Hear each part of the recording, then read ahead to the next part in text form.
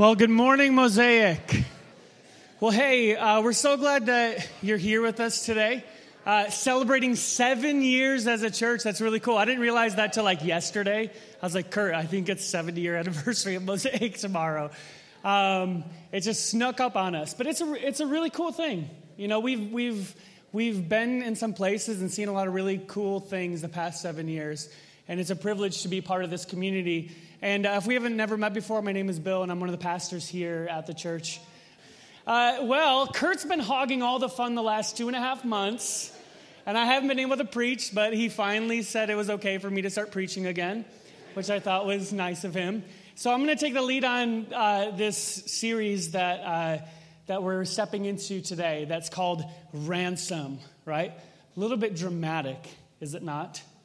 Sounds like the title of a Liam Neeson movie. Taken for ransom. You've taken my daughter for the 4th time. She's being a little irresponsible. You can have her. But ransom, and for me, I've been plagued by questions my whole life. I was the why kid. Any parents in the room have why kids? Why? Because. Why, Mom? Because. Why, Mom? Just stop talking. Right? That was me growing up. I was the why kid. I always had those things that I never understood about life, that I never understood about the universe. I can remember being a really young kid, and I had this piece of paper, and I ripped it in half. And then I took that half of a piece of paper, and I ripped that in half. And then I took that piece of paper, and I ripped it in half, ripped it in half, ripped it in half. And so I had this little tiny, tiny little piece of paper, and my little fingers couldn't rip it in half anymore. But I knew even at a young age, that piece of paper could get ripped in half again. And then even in my little imagination, I was like, and then that piece of paper can get ripped in half, and then that one ripped in half, and then that one ripped in half. And I thought about it, and I was like, this piece of paper can always be ripped in half, and there'll still be something there. And as a young kid, like I couldn't wrap my brain around that. And so then that night, my mom was putting me to bed, and I was like, describing all this to my mom, and she was just like, oh. I know that look as a parent now. I didn't understand it at the time, but it's like, I just want to go downstairs and watch TV and relax, and you're keeping me up with all your questions. But that was me. And I remember even as a young kid, I grew up in the Catholic Church, seeing images of Jesus on the cross. I remember just being captivated by this question, well, why did Jesus have to die? Why was it set up that way? And I remember asking my mom one night, probably after we had been to church that morning, and I said, why did Jesus have to die, Mom? And she said, to forgive our sins. Well, why? So that we could go to heaven someday. Yeah, but why? Oh. I know that tension now as a parent, right? You're like, you want to speak truth and be with them, but you want to relax and have a glass of wine. But I remember asking, well, why did he have to die, though? Like, couldn't God have just chosen to forgive us? Why death? And I remember she said, it's just the way that it is. And I said, okay, Mom, sounds good. Good night. It's just the way that it is. And I think sometimes this faith journey, we end up with these questions, and the answer is sometimes it's just the way that it is. But this question, why did Jesus have to die, it stuck with me for a long time. It began this journey of kind of exploration of what is actually going on here? Is there more to this story happening? And so what we want to do over the next 4 weeks is step into that tension, step into that question, why did Jesus have to die? Why was that the way that God set things up? Why was that the path that Jesus had to go down? And it's going to be a little bit more of a theological series. It's going to be one of those things that is going to be challenging for some of us. It's going to be life-giving for some of us. Because it's one of those things when you begin to talk about the whys of why did Jesus have to die, we become very attached to those whys and to those hows. And so I want this to be an opportunity for us to explore, for us to navigate through the scriptures together, and really begin to answer that question of why. I love what C.S. Lewis has to say. I didn't put it in my notes, but I put it up here up on the screen. It says, the central Christian belief is that Christ's death has somehow put us right with God and given us a fresh start. Theories as to how it did this are another matter. A good many different theories have been held as to how it works. What all Christians are agreed on is that it does work. Right? Because there's a lot of theories out there of the why or the how, but it's important for us to understand that that we're entering into this stream of theological thought that people have been trying to figure out for thousands of years. The why, the how.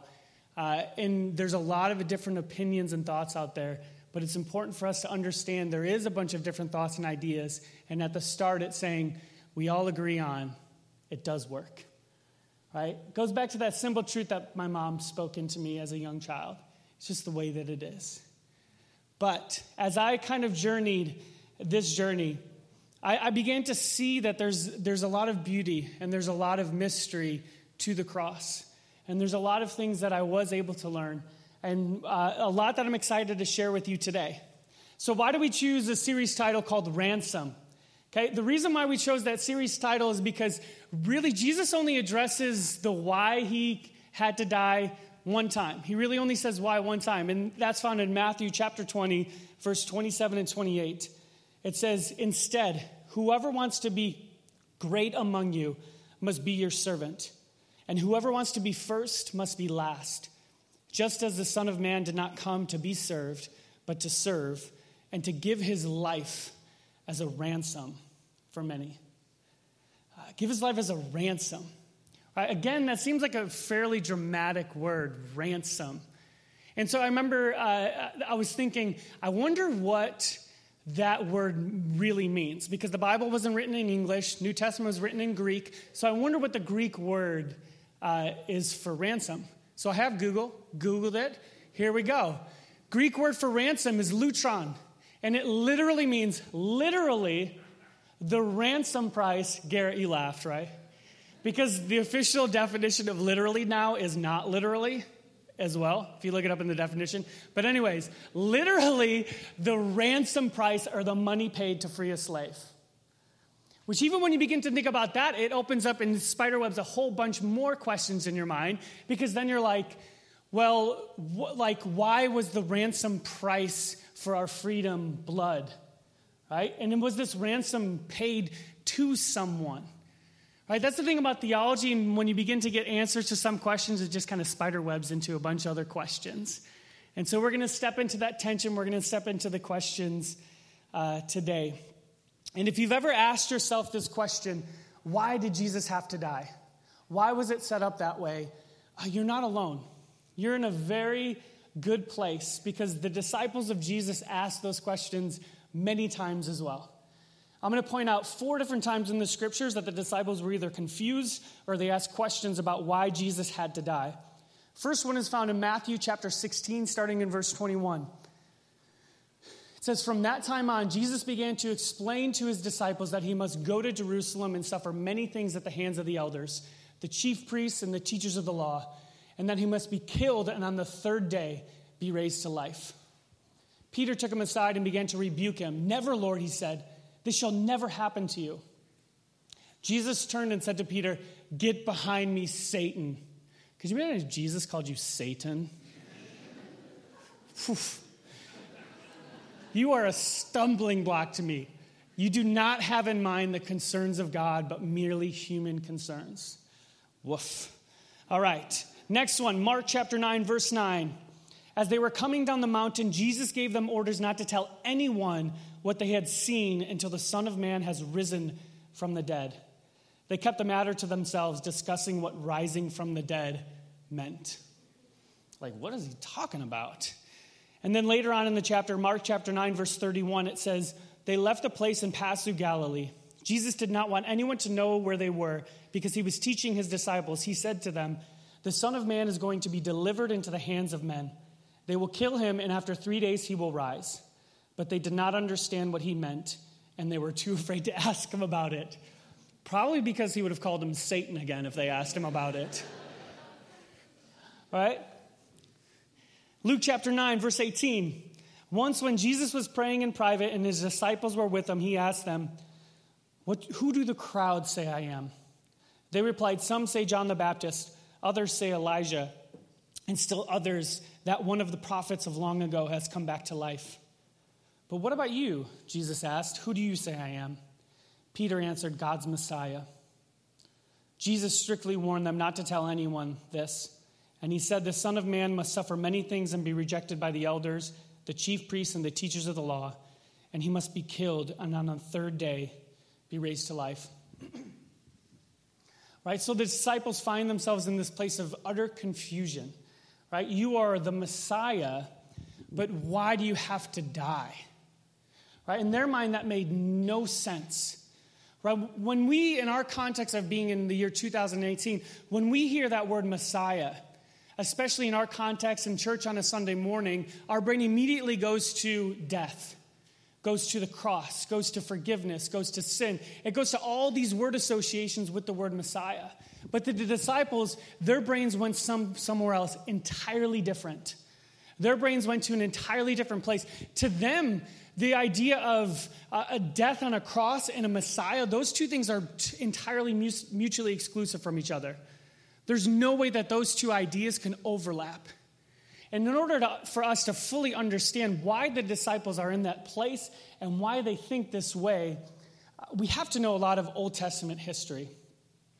And so what I'm going to try to do is give you a super brief history lesson. So the history buffs out there, you're going to get excited. For the non-history people, I'm sorry, but we're going there. Right? Because I want us to get ourselves, the goal of this is for us to get ourselves in the place of Jesus' disciples. Right? To get ourselves in that place of why did Jesus have to die? Why are we sitting in this tension right now? And so what we have to do is we have to go way back, the beginning of the story. Israelites, they're in slavery in Egypt. God delivers them through Moses. They roam through a desert for 40 years. They enter a land called Israel, and they take over the land. They take over the land. They say, "God, we want a king." God says, "No, you can't have a king." They say, "No, God, for real, we want a king." So God says, "Fine, you can have a king." So then they elect this man Saul to become king of Israel. Saul is a man who lives by the sword. He dies by the sword. He eventually dies in battle at the end of his life. And then David takes over. King David takes over from Saul. And so when King David took over from Saul, God spoke a prophecy to David. Hey, I didn't have a whiteboard. If you know me, you know I love a whiteboard. So I had to do it at home and take a picture of it. Because we're mobile now, we don't have a mobile whiteboard because we threw it away. I like to throw things away. Everyone gets mad at me. I was like, let's throw it away. And now I regret it. So this is my whiteboard. If you can't see it, too bad. You can sit closer next week. Okay? So David takes over from Saul. And when David was king, David was not a perfect king. David was a good king, but he wasn't perfect. And when David was king, a prophet came to David to give him a prophecy from God.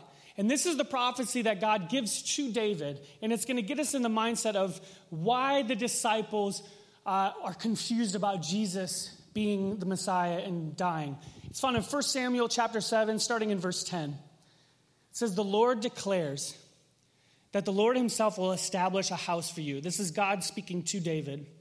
"When your days are over and you rest with your ancestors, I will raise up your offspring to succeed you, your own flesh and blood, and I will establish his kingdom. He is the one who will build a house for my name, and I will establish the throne of his kingdom forever. I will be his father, and he will be my son. But my love will never be taken away from him, as I took it away from Saul, whom I removed from before you. Your house and your kingdom will endure forever before me. Your throne will be established forever." Forever. And so that prophecy that God spoke to David, some of that was fulfilled, if we can go back to the slide, some of that is fulfilled in Solomon, his son. Solomon ends up building this big giant temple. And so some of it was filled in Solomon, but when we get to that language of this kingdom will last forever, right? This throne will be forever. This is what the disciples are thinking of, right? Because this is this prophecy about this messianic king that's going to come someday and that is going to reign forever as king. Because what we find is that Solomon wasn't the best king at the end of his life. He enforces a ton of taxes, a ton of slavery, and when he dies, his son Rehoboam takes over. Rehoboam is just as bad, if not worse, enforces more taxes, more slavery. What happens is one of the officials, Solomon's official, says, "This isn't cool." and he creates a rebellion and splits the nation into two. Splits the nation into two, and we have a northern kingdom and a southern kingdom. And the northern kingdom maintains the name Israel. Southern kingdom is called Judah. So this northern kingdom lasts not as long as the southern kingdom. This northern kingdom has about 20 kings. It lasts for only about 200 years. And then in the year, I know it's up here. Click next slide. 722 BC, the Assyrian Empire came down and took them over and transported them all off into captivity.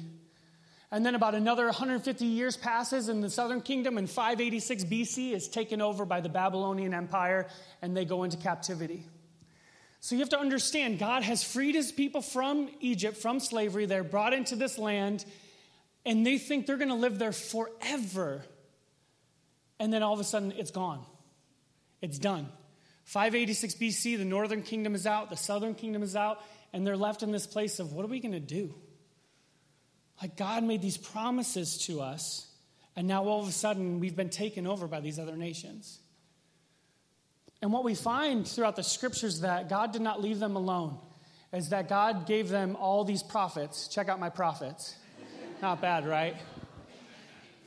I am a good artist. That's all I got to say. So all throughout these timelines, these different prophets would speak to the kings of the northern kingdom and the kings of the southern kingdom, and they would have these messages for them. And typically, the prophetic message would be this right here, this curve. It'd be like, look, we were here, and now we're going down, and we're going to end up in captivity, and it's going to be terrible. So if you don't change your ways, if you don't change the ways that you're running the country, we're going to end up in captivity. This is going to happen, and then God is going to deliver us. God is going to restore us. And even sometimes they would look into the distant future about an ultimate restoration. I love what the prophet Amos, I love what he says when he is speaking to the king of northern Israel. This is what he says to him. He says basically, look, we're going to get captive by the Assyrian Empire, but then God's not going to leave us alone. This is what's going to happen in the end. In that day, I will restore David's fallen shelter. I will repair its broken walls and restore its ruins and rebuild it as it used to be, so that they may possess the remnant of Edom. And all the nations will bear my name, declares the Lord. Who will do these things? The days are coming, declares the Lord, when the reaper will be overtaken by the plowman and the planter by the one treading grapes. New wine will drip from the mountains and flow from all the hills. And I will bring my people Israel back from exile. They will rebuild the ruined cities and live in them. They will plant vineyards and drink their wine. They will make gardens and eat their fruit. I will plant Israel in their own land, never again to be uprooted from the land I have given them, says the Lord. Right? So this is the place that the disciples find themselves in. They know the history. They know where they've been. They know how the nation has turned its back on God and gone into captivity because of it. And then there's this promise that God is going to bring them back. God is going to restore it. And God is going to plant Israel in their own land, never to be uprooted again from the land that he has given them.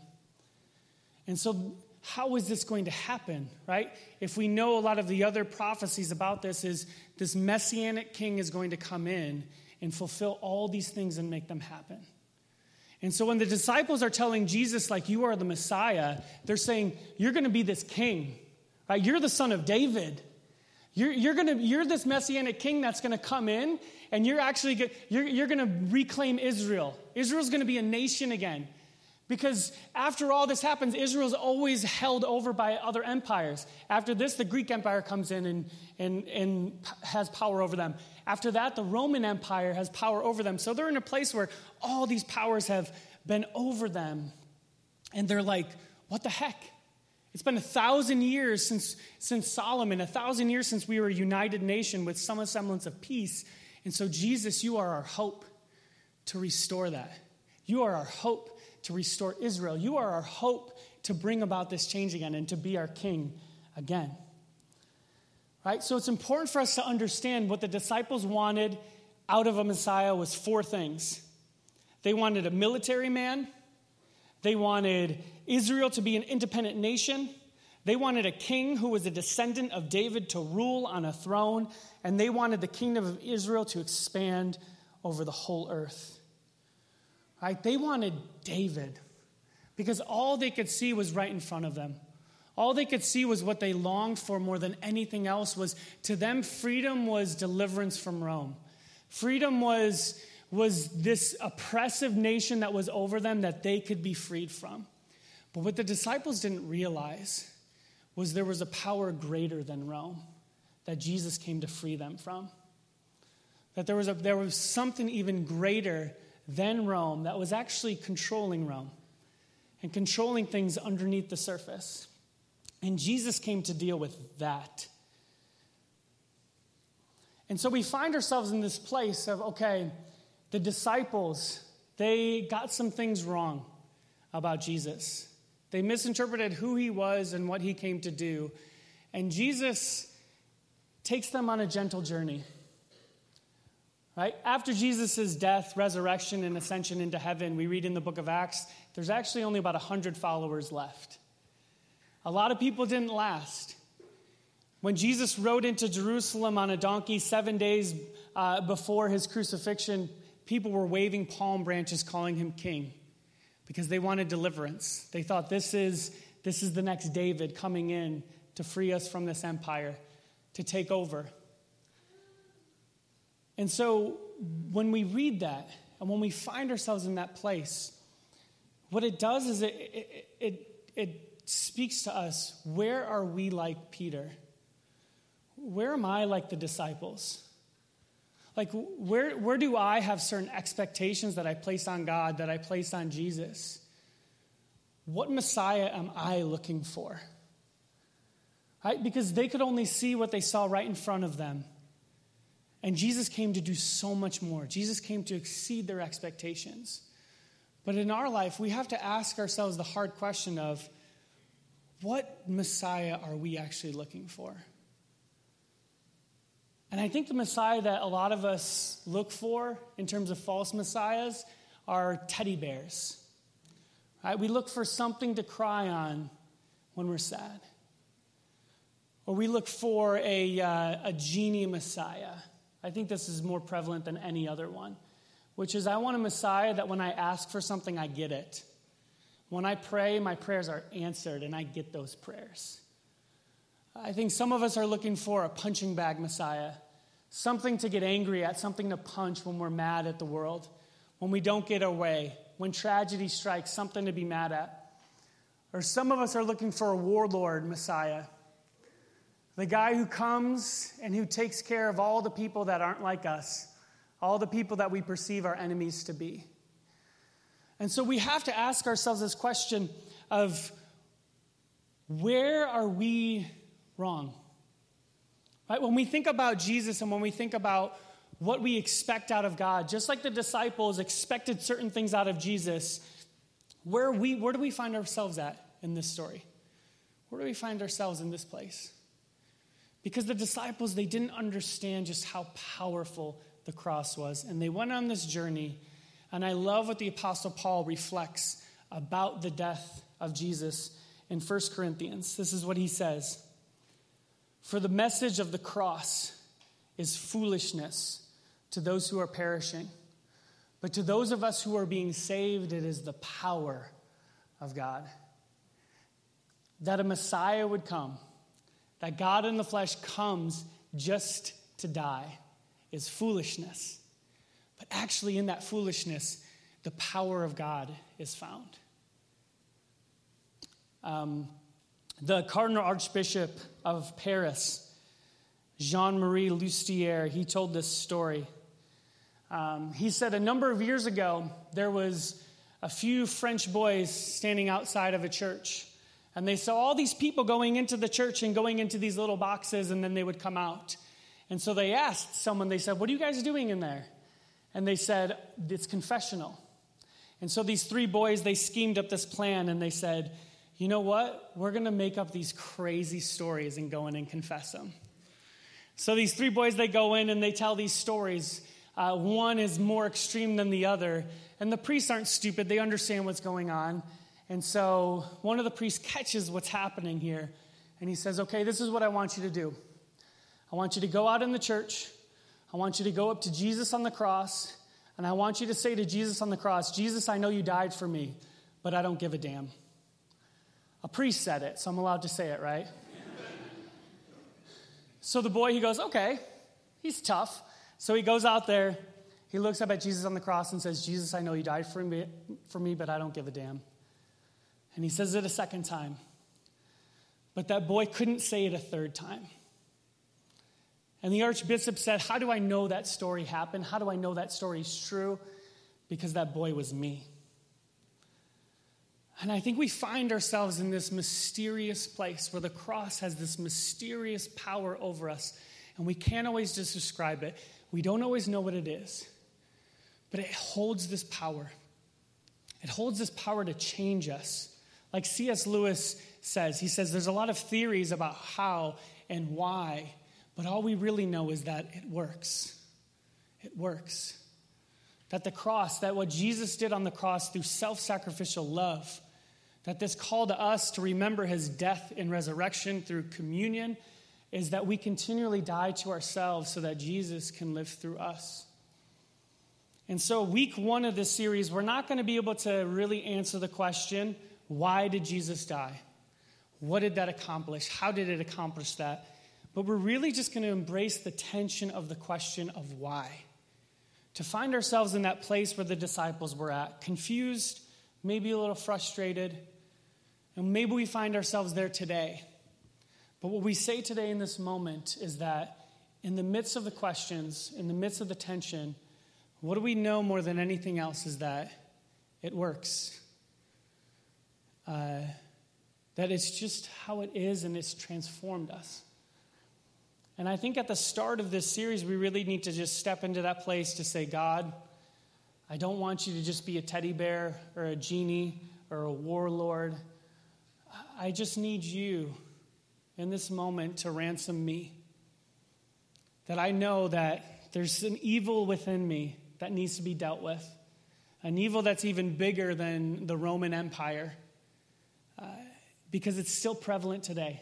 And it's prevalent in us. And that somehow through Jesus' death, God's kingdom comes. That through Jesus' death, a revolution has begun. That we read in Amos that picture of that future restoration that's begun, right? It's not there yet, but it's at the beginning still. And God changes the world by changing us. He changes the world by changing you.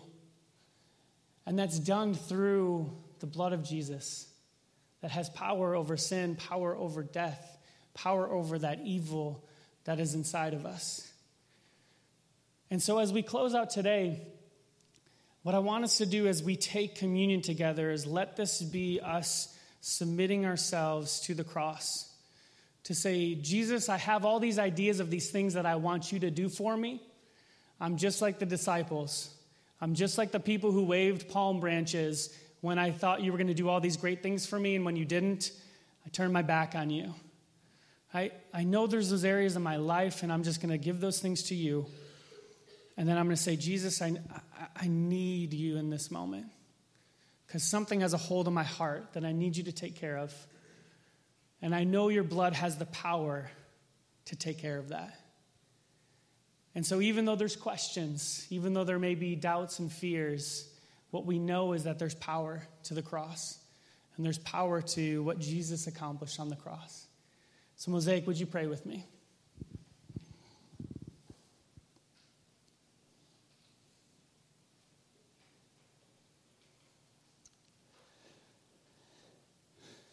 Jesus,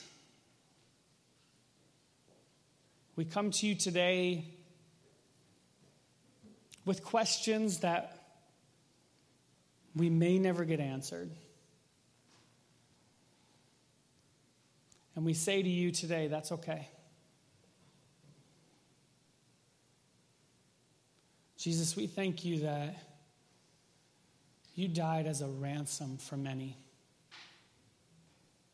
That somehow your blood has set us free. That we are slaves to this evil in our heart. We are slaves to all those ways that we expect you to operate in the world, or that we expect you to operate in our lives. And so, Jesus, today we come to you and we say, they're yours. We're not going to set our expectations on you. We're simply going to ask for that freedom, to be set free from that power that seems to control us at times.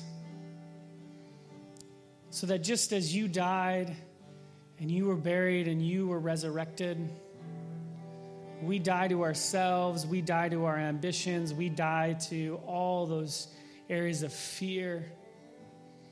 And Jesus, we say, will you resurrect us today? Will you set us free? It's in your name, Jesus, we pray. Amen. Well, as we leave here today, let's find ourselves in that place of saying, you know what? Just as the disciples 2,000 years ago, they misunderstood some things, but Jesus blew away their expectations. He did so much more for them than they could have ever imagined, right? And we find ourselves here today in that place of saying, God, I don't fully understand everything, and I may not always understand everything, but I know you're leading me on this journey, and that journey is called grace.